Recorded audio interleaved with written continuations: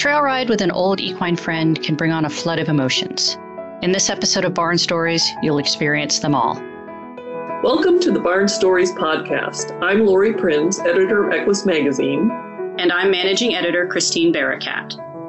This podcast features our favorite essays and articles published in Equus over the past 40 years. Although Equus is known for articles on horse care and veterinary research, our editorial mission has always been guided by the bond that exists between horses and people. And each issue has featured a real-life story that celebrates how horses enrich our lives and touch our hearts.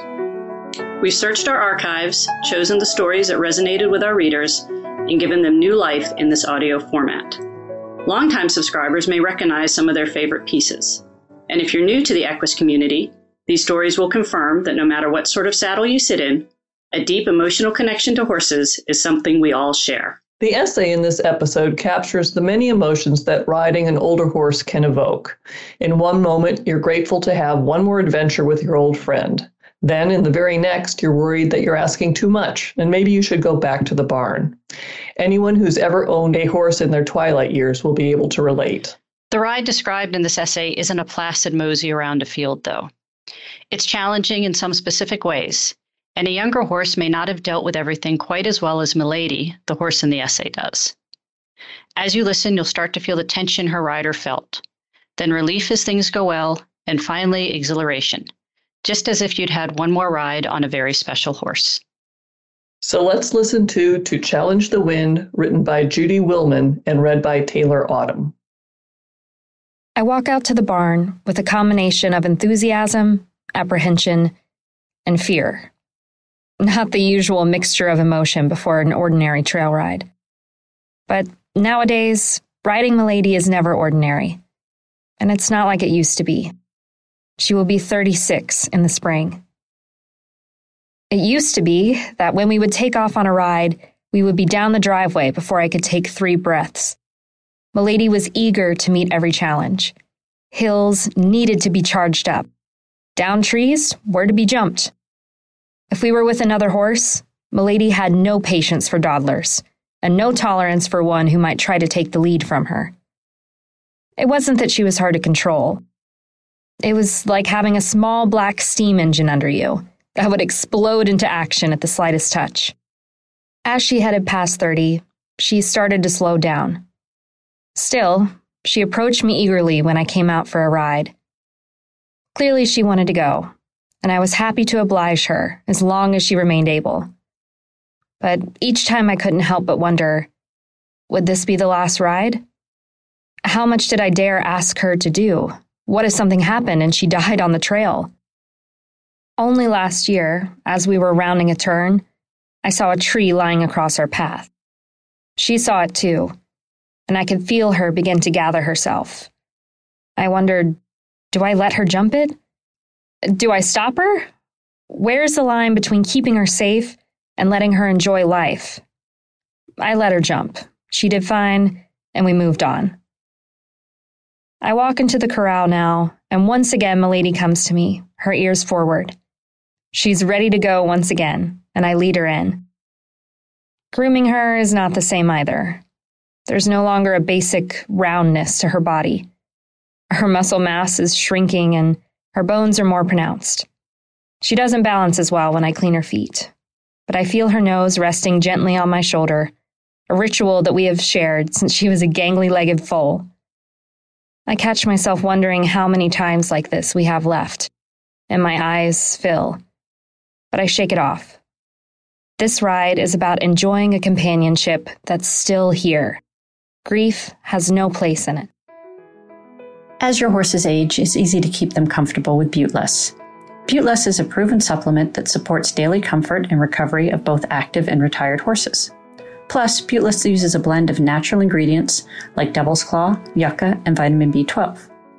Designed for long-term use, Buteless is gentle on the stomach and is intended to be given every day with your horse's feed. Buteless supports a healthy inflammatory response to help your horse live their most comfortable lives every day. Gentle on the stomach and packed with powerful relief for daily aches, Buteless keeps horses moving comfortably with just 1 scoop per day. At last, she is saddled up and we leave the barn together. Bad weather is approaching. and the forecast calls for the storms to begin this afternoon, with increasing winds and light showers turning into heavy rain.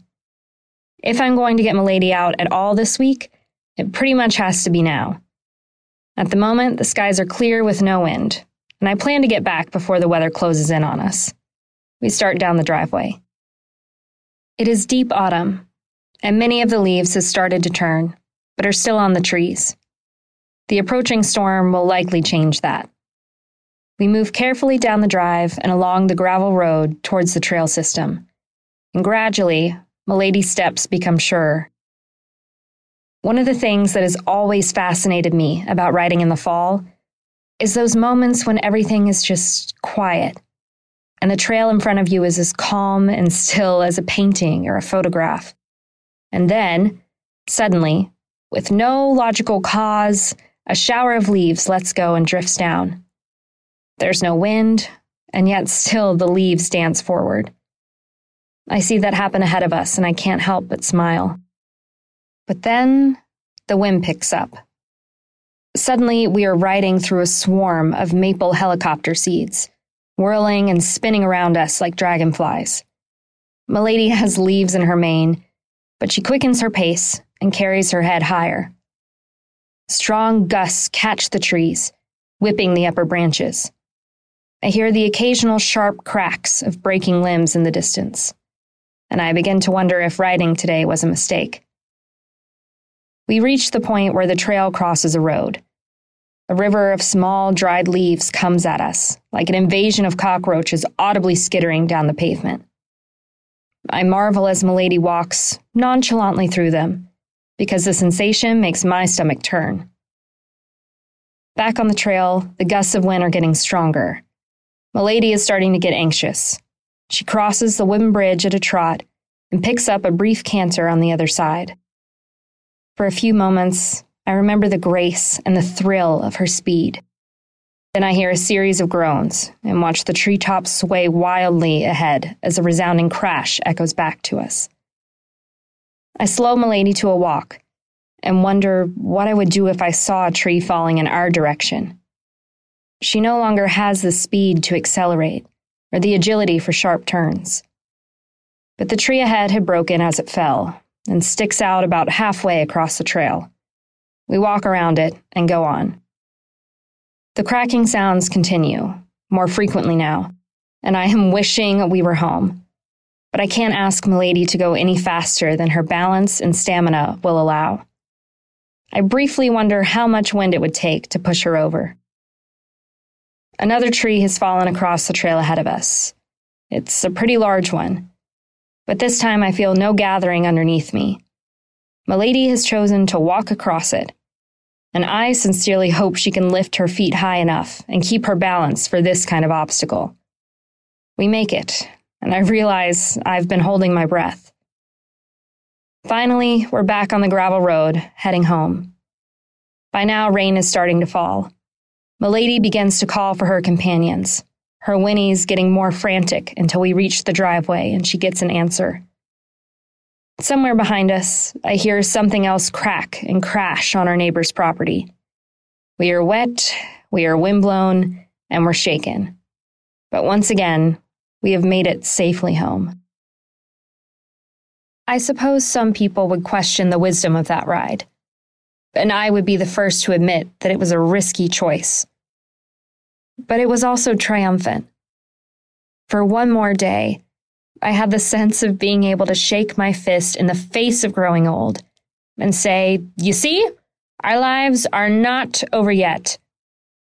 And it was gratifying that I had gathered the courage to help a beloved companion hold on to some normalcy and a life that was changing beyond her control. It's what we do when we love. We grit our teeth and step out of our comfort zone. And together, we challenge the wind.